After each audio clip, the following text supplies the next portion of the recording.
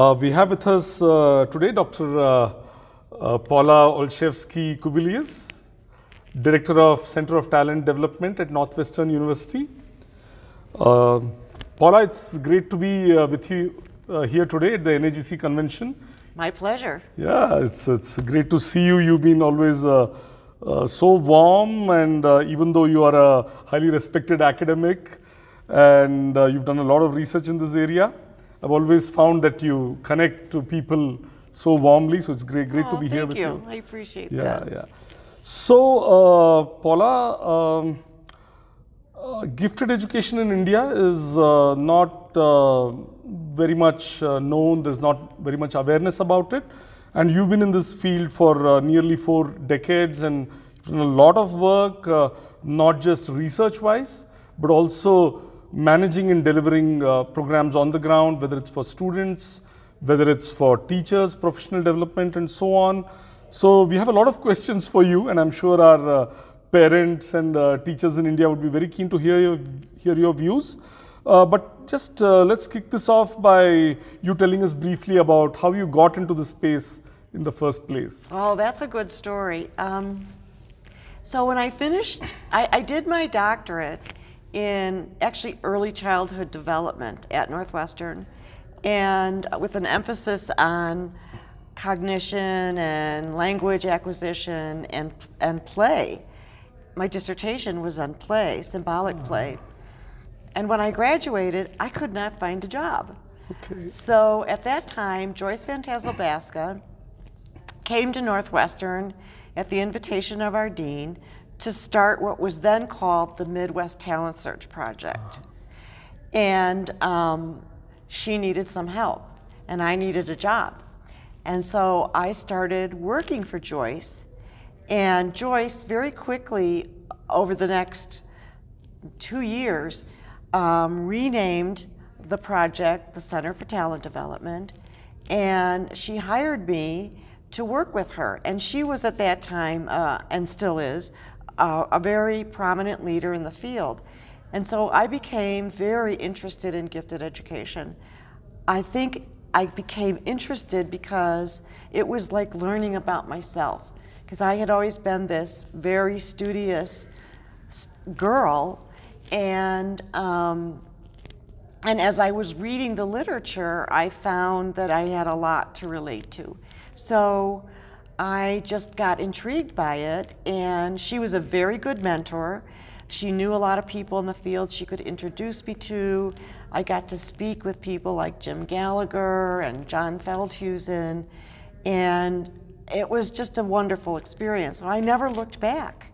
I didn't pursue anything in early childhood. My early childhood training has definitely helped me think about programming for little kids, bright little kids. But I fell in love with the field and just have pursued it ever since.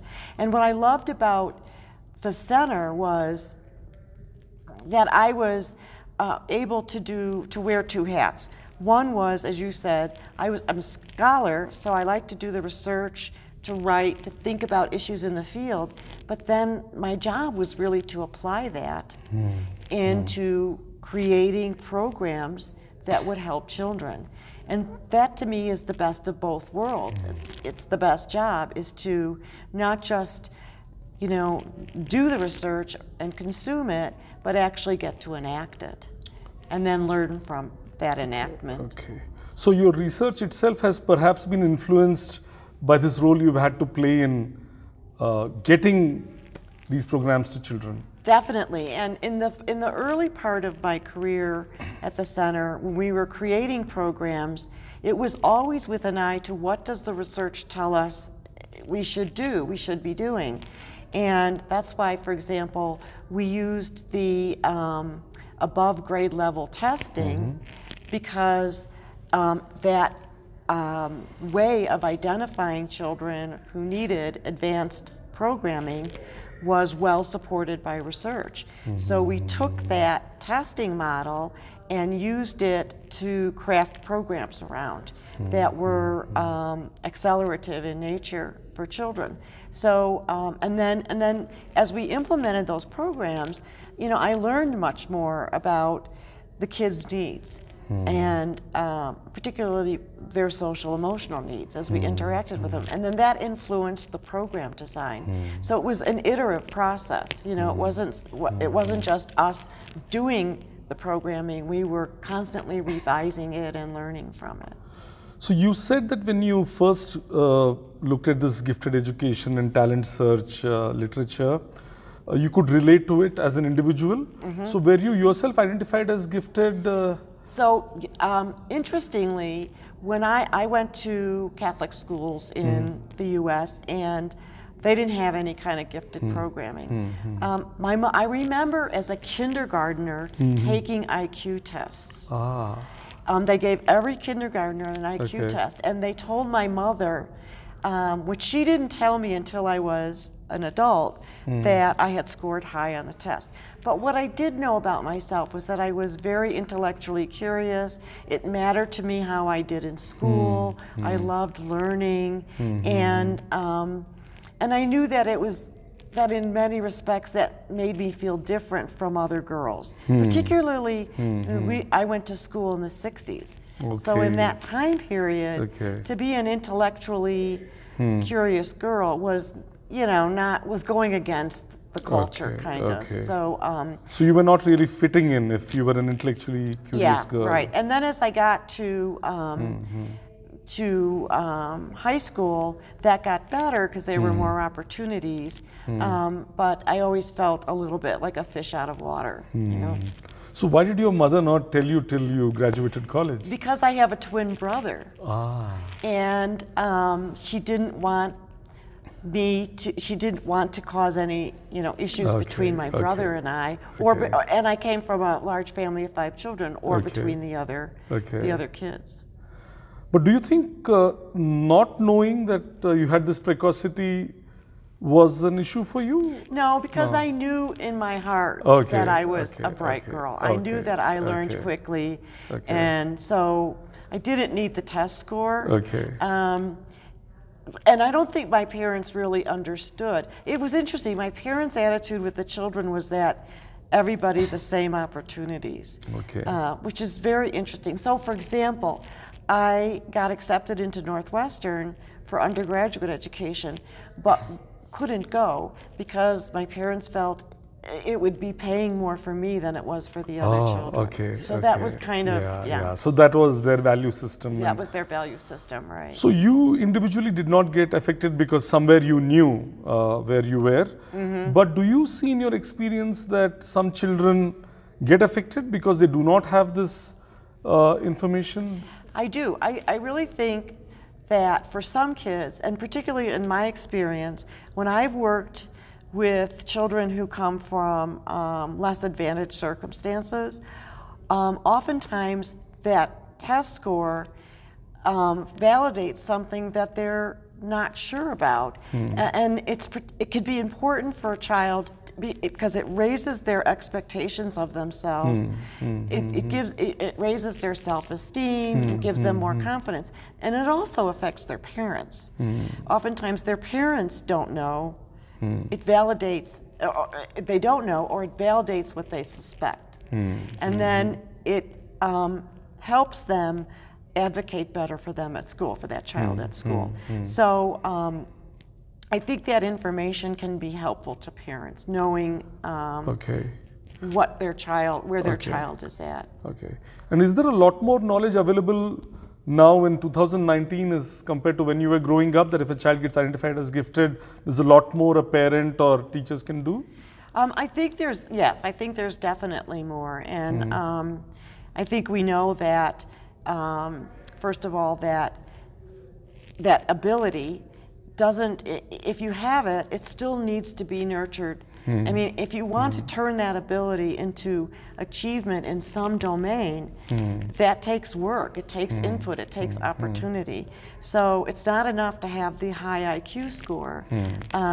And it takes motivation on the part of the student. You know, they have to put in the effort to study and practice.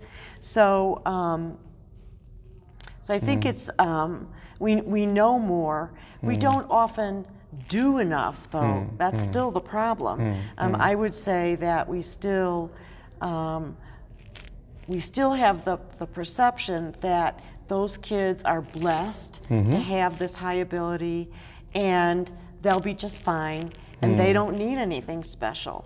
What we forget is that becoming gifted in some field in an adult is a process that takes place over time and needs a lot of inputs in the form of appropriate programming and support from adults and encouragement from teachers and acknowledgement by parents. So I think we do a lot. We do know more. Unfortunately, there's a gap between what we know and what we're currently doing. So this is quite interesting. In fact, in India, sometimes gifted is seen as a bad word. We have a culture of humility. Maybe we're not that humble on the inside, but we don't like to say that our child is really gifted or something like that. So my question to you is this gap between what we know and what we are doing. Is it an issue with teacher education, teachers not knowing enough? Is that more of it?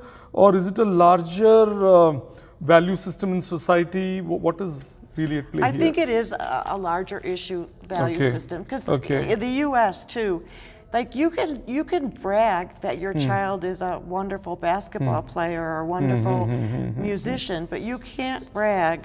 It's not socially acceptable to brag that your child is, very bright, so we accept that there are individual differences in talent and ability in many other fields, but not academically. So there is a cultural issue, I think. And unfortunately, because we want, out of good motivations, we want to provide opportunity for all, but sometimes that gets translated into the same opportunity for all, which is not necessarily a good fit for all kids. That's the problem. The issue is, what do kids need? And not everybody needs the same. It's not one size fits all, So it is as important at the higher level of the curve to have something tailored to the child as it is, say, at the lower level of the curve. And right. We assume that that kids. So motivation is a big part of this process, right? We want kids to be motivated. If you are going to get to a high level in any field, it takes a lot of motivation because you have to put in the time and energy to study or practice or and learn. Well, motivation can be cultivated, and kids who are in classes where they're bored out of their minds, they're not learning anything, their motivation is not being cultivated. So it's not just an extra thing. If we can provide it for gifted kids, that's great. It's a necessary thing because it cultivates motivation. It also cultivates other skills. So for example, if you have a kid who's in a class and they can do the work so easily that they never have to put forth effort, that is not a good thing. Because what the kid learns is being smart means I never have to work hard. And then when the work does get hard, and eventually it does, right, for everybody, they don't know what to do. They don't know what to do, and instead of digging in and putting forth more effort, they might turn away from their skills and abilities, and that's lost talent. So if we provide the right level of challenge for kids, it cultivates lots of skills like having to study, having to learn how to study, having to accept failure, having to focus on deliberately striving for improvement. Those are all important skills that we want kids to learn. But if you're in a classroom where you're never challenged, you're at risk for never really learning the things you need to learn or acquiring the skills in order to really reach and fully develop your potential. No, I can relate completely to this. I did not take an IQ test, but I always did very well in school. I used to come first in my class most of the time. I stood 11th in my state in the 10th grade examination. And I was actually quite a lazy kid. So I would work very little. I would not study the day before the exam. I would just remember things, and I would do quite well in spite of working much less harder than my peers. And nobody ever challenged me. Nobody ever challenged me. They should, in hindsight, they should have been giving me projects which were far above my level. In fact, then when things got hard for me, in 11th grade, I went to a school where there were high performers from different schools, and I was struggling with now calculus and the other high level physics, and I thought I was not so smart. I didn't realize that the other kids were working harder than me. Yes. Right? I was almost 30 years old before I realized that ability is a function of effort and developing certain habits. So I can completely relate to this. So we look at people who are real successful, who create Yeah. great products like Steve Jobs. We think, oh, they're just so much smarter than the rest of us. But if you look at them, if you look at Bill Gates, they just put in a lot more time and energy. I mean, I'm not diminishing the role of ability because I think it's important. But the other part of the equation is, effort and practice, and so we want to make sure kids learn that and acquire it, and do it before they get to adulthood. You know. Yeah, because it's much harder later to, And if you hit the wall because you go to a school where now you're in, a pond, so to speak, with a lot of high performers, it could go the other way. You could say, I don't belong here, I'm going to quit. So. I mean, I have friends who went into clinical depression. They're very bright people. But at some stage they realize that they're not going to, get the Nobel Prize or something. So I get what you're saying. So what I hear you saying is that, so both aspects are important. One is to recognize raw ability and the other to develop it. And not having this recognition and not having the support to develop these abilities seems to go, the negative seems to be far more than just lost potential. It could be other kinds of things. You may sort of get withdrawn perhaps, or there may be other kinds of issues. So is it just about lost potential, or is it? No, because I think people, people can have, it can affect people, their mental health. Because if you are frustrated that you see your peers getting ahead or accomplishing their goals or doing what you wanted to do and you can't do it, it can cause your self-esteem to decline, and I mean it could be mental health issues. So and just unhappiness. So I think it's more than just. People can be stuck in jobs that are very unfulfilling, which can be a lifetime of pain. In many respects. So it's important. Yeah. So I'm going to request some technical inputs from you now. Okay. There are parents who come to us, there are teachers who come, and sometimes there are differences of opinion on what giftedness means. So if you could help us with a working definition of giftedness, it may not necessarily pass muster in terms of an academic thing, but what is a working definition of giftedness that parents and teachers can work with?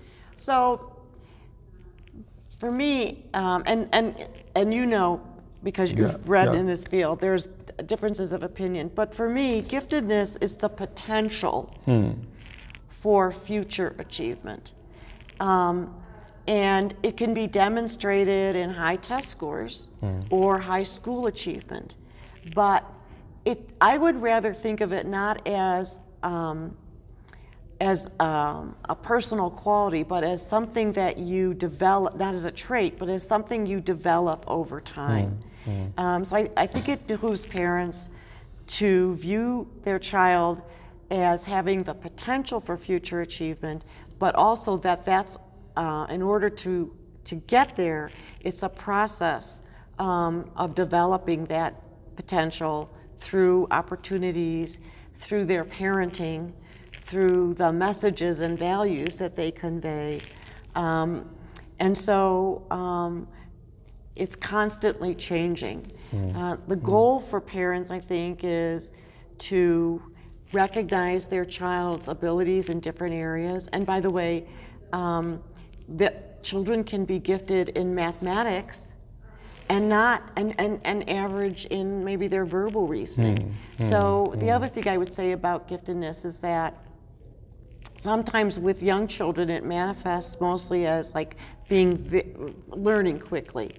Everything comes quickly. But over time, kids learn different subjects. They take math, they take reading and language arts, and we see that their abilities kind of differentiate. And along with their interests, they may be more interested in the science and math areas, or they may be more interested in fields that emphasize verbal reasoning like history or the social sciences.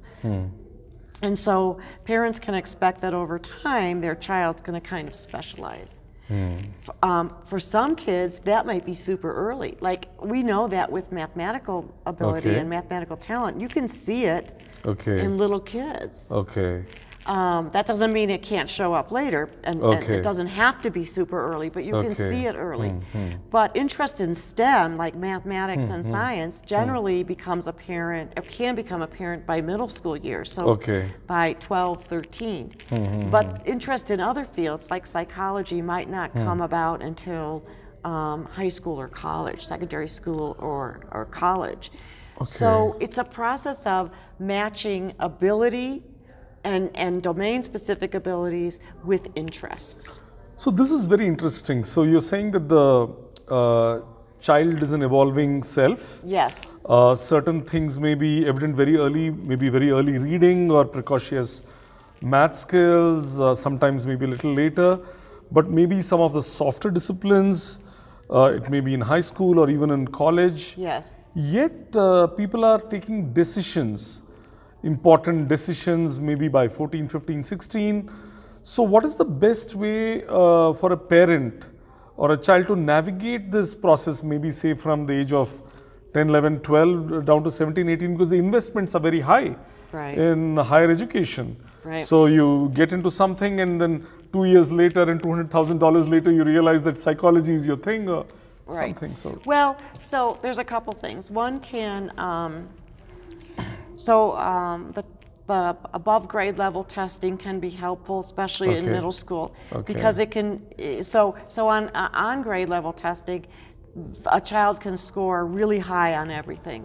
But if you use above grade level testing, there's where you might see relative strengths and weaknesses. So you may see a child, and often we see much higher math reasoning scores than verbal reasoning scores, or vice versa. So that gives you a clue about where to direct a kid in careers that emphasize math or science. Also pay attention to interest. What do they do? What do they like in school? But more importantly, what do they do outside of school? There's research that shows that kids' interests, what they do outside of school, is a good predictor of what career fields they're going to pursue. So if your child likes science, watches it on TV, looks at stuff on the internet, reads books, that might give you a clue. If your child likes history, or if your child likes languages, perhaps. So for parents, it can be trying to be that observer. The other thing I would say to parents is sometimes kids are not that engaged in school learning, and so it's hard to get a sense of their interests from school. Maybe they do well in every subject, so you don't know what's really fueling their soul. So I would say to parents, if at all possible, let your child go to outside of school programming. Because there they choose something they're interested in, and let them choose something they want to study. Maybe they change their mind after that one experience, but at least it gives them a clue about, what their interests are and maybe what they want to pursue and what they're good at. What they're good at. So there's a larger buffet, so to speak, Yeah. which they can taste. So what I hear you saying is finding what you're good at, what you want to do, is not just a matter of, say, good aptitude testing, one above level test or something. It's a combination of testing for aptitude, looking at your interests, and even giving you an opportunity to explore interests by engaging with different types of tasks and learning experiences. So let me give you a good Yeah. example. Yeah. So my daughter thought she wanted to be a journalist. And in high school, she did well in English and language arts, and she was a good writer. And so she got involved in the extracurricular activity of the yearbook. And she was the editor of the yearbook. So that's why she applied to Northwestern and has a very good journalism school, and she got into journalism. I knew this was not going to be her field.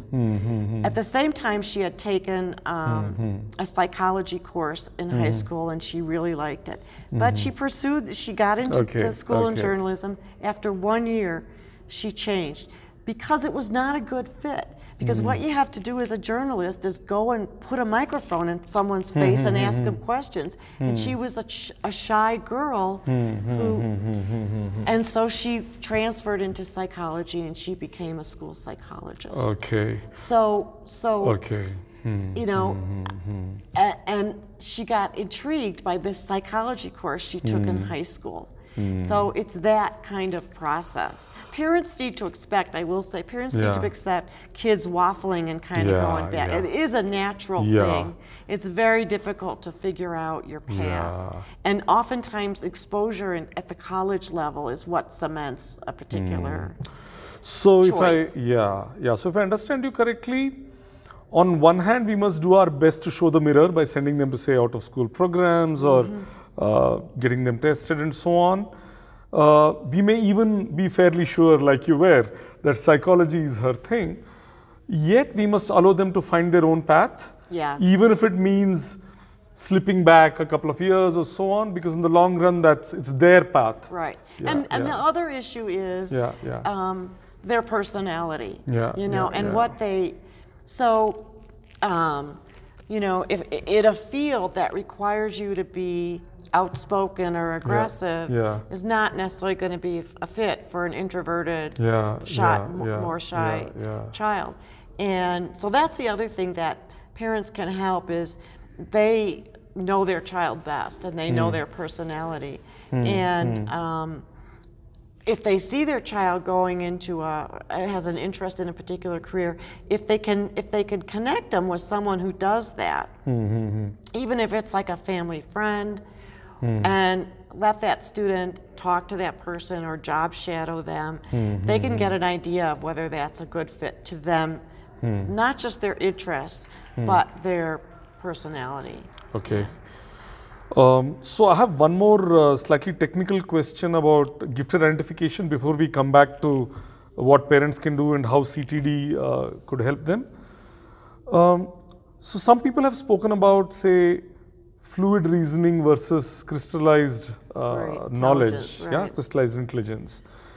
So when you talk about above level testing, do you think it's important to test for both or one of these more than the other?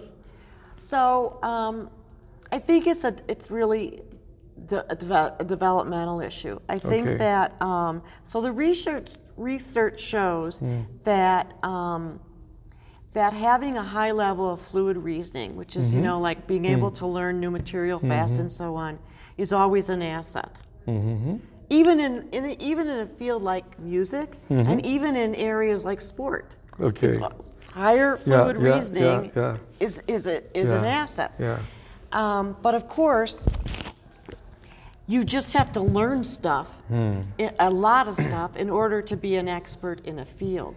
So with kids, I would say that you know, we need to pay attention to both. So for a child who has a lot of crystallized knowledge, if it's above grade level, it's beyond what you would expect for their age, the only way they got it is by having high fluid reasoning. So they kind of go together. So, you know, you can, if in my way of thinking, that if you were identifying giftedness, I would pay attention to both fluid reasoning and high achievement. Okay. Okay. Either or is what I'm Okay. saying. Okay. Either or. Oh, if one I- of them is strong, then you would sort of, Yeah. okay. I mean, I don't think that, and as kids get older, I would actually emphasize demonstrated achievement more than fluid reasoning, because it shows willingness to work and it shows interest.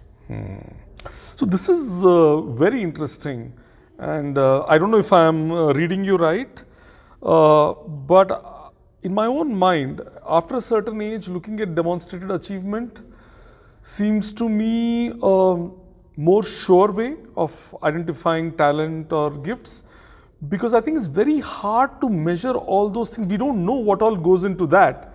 So looking at this, the kind of performances you're able to demonstrate seems to me a safer thing, because I'm not sure whether we can really break down everything. I agree with you. Yeah. I agree with you. I think we should emphasize achievement more than any kind of IQ or whatever. It's what you could do, what you can demonstrate you can do. I think with little kids, really little kids, it may be more fluid reasoning that's important, because they haven't had exposure to that much math or that much reading or language arts.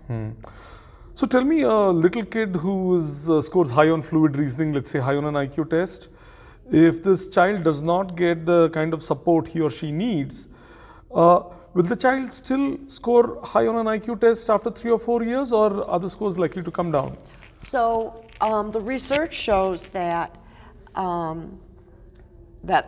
scores on ability tests are affected by opportunity to learn. Okay. So Okay. they can decline. Okay. They can decline Okay. if the Okay. student doesn't get Okay. the kind of learning Okay. opportunities. Yeah. So would you say that especially with disadvantaged groups, it would be important to do some kind of test of fluid reasoning early?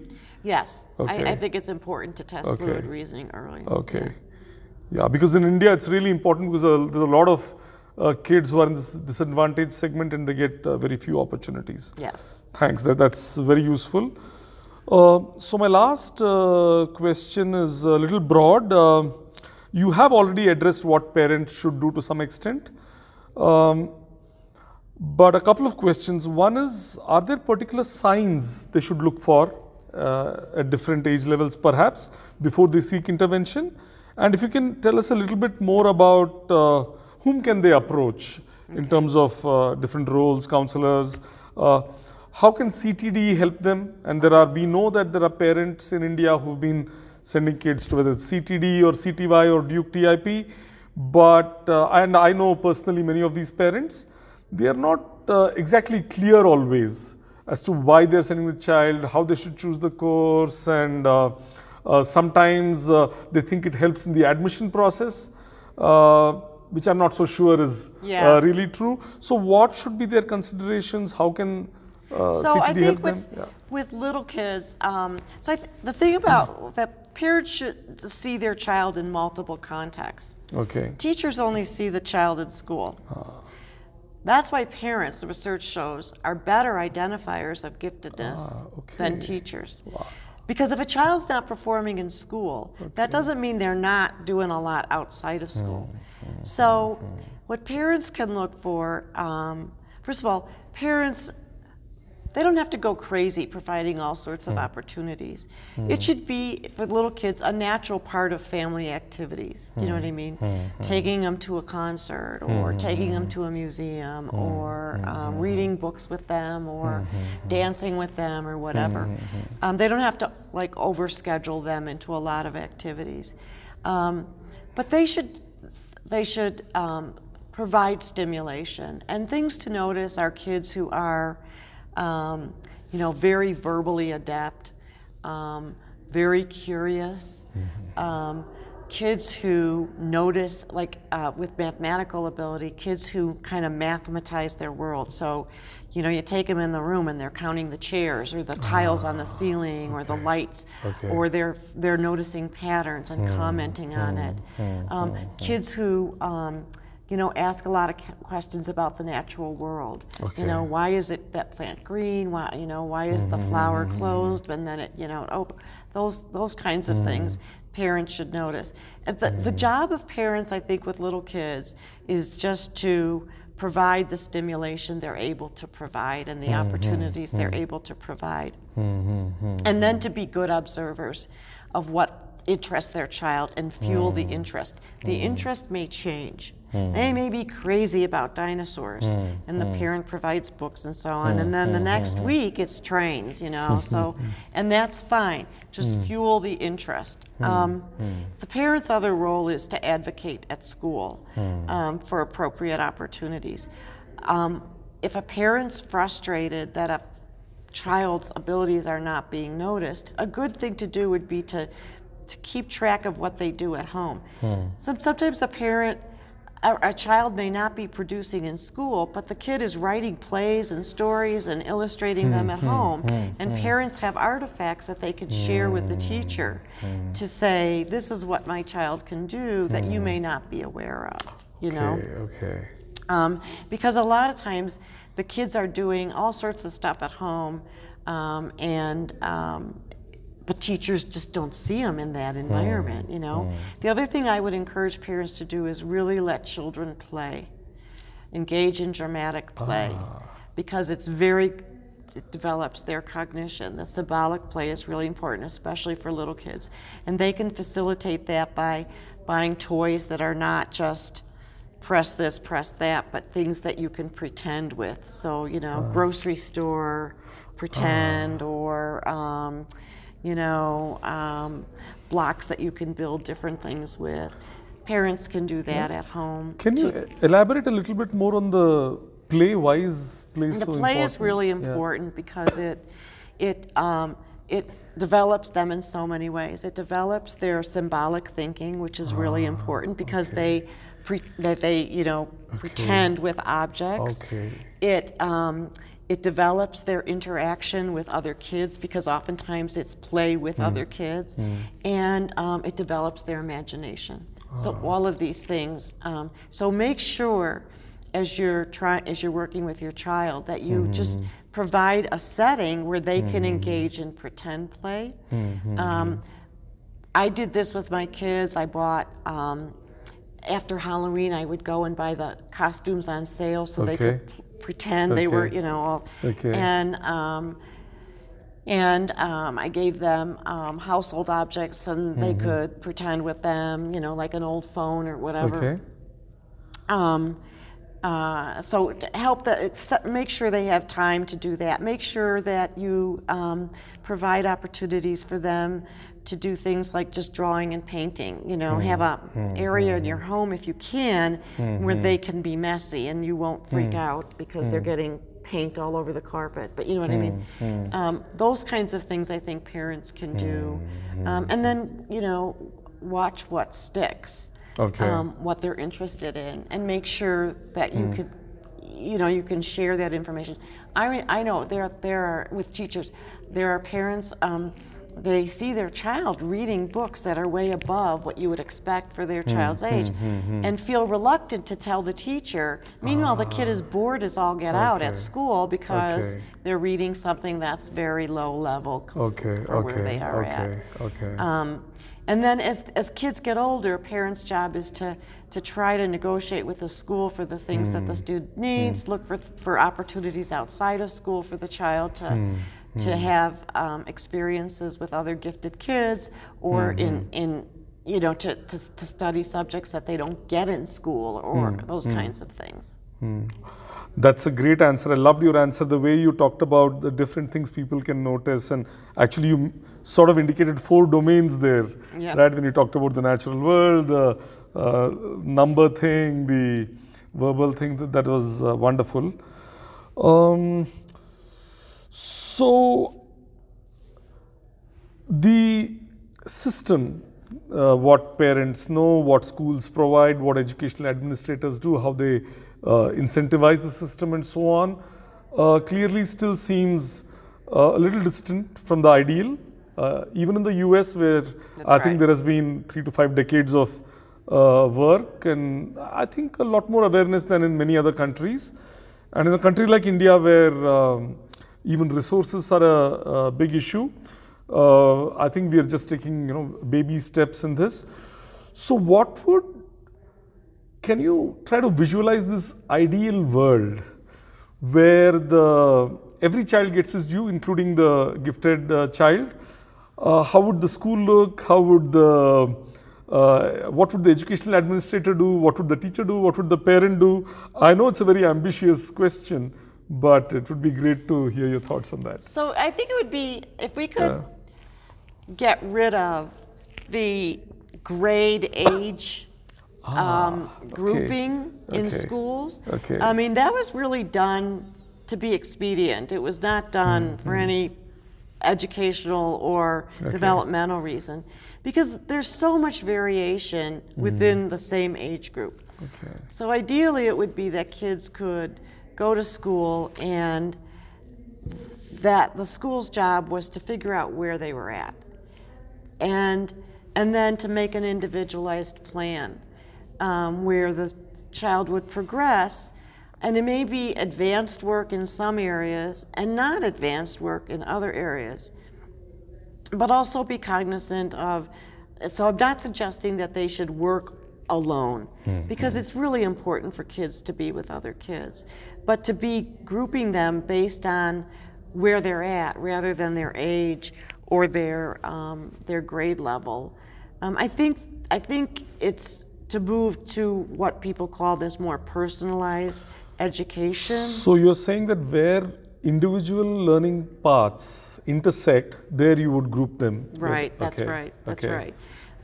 So even in my center, in the Center for Talent Development, we talk a lot about pathways. Okay. And throughout our programming, we try to build these pathways within subject areas. So if a child is studying technology and computers, we start with programming classes, and then make sure that there's a progression, that they have an opportunity to build those skills over time. Similarly in math and in language arts and other subjects. And it could be that they're zooming ahead in one and just kind of at an average pace in another.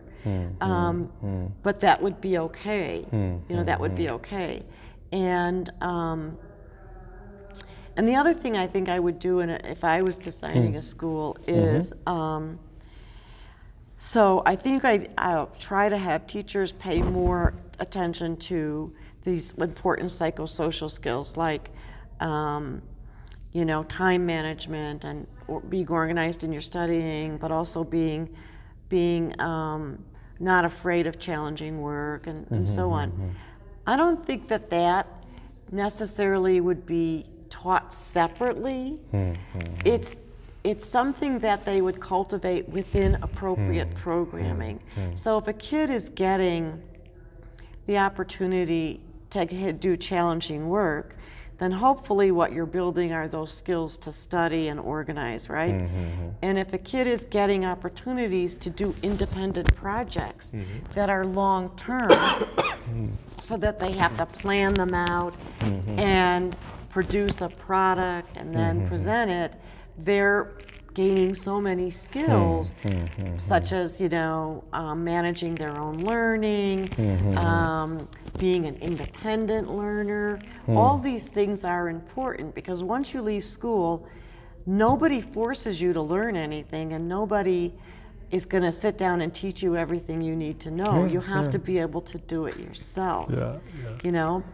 And so if we want to personalize learning, it's going to require that kids are learning a little bit more on their own, but we have to help them acquire the skills in order to do that. We can't assume that they could just do it.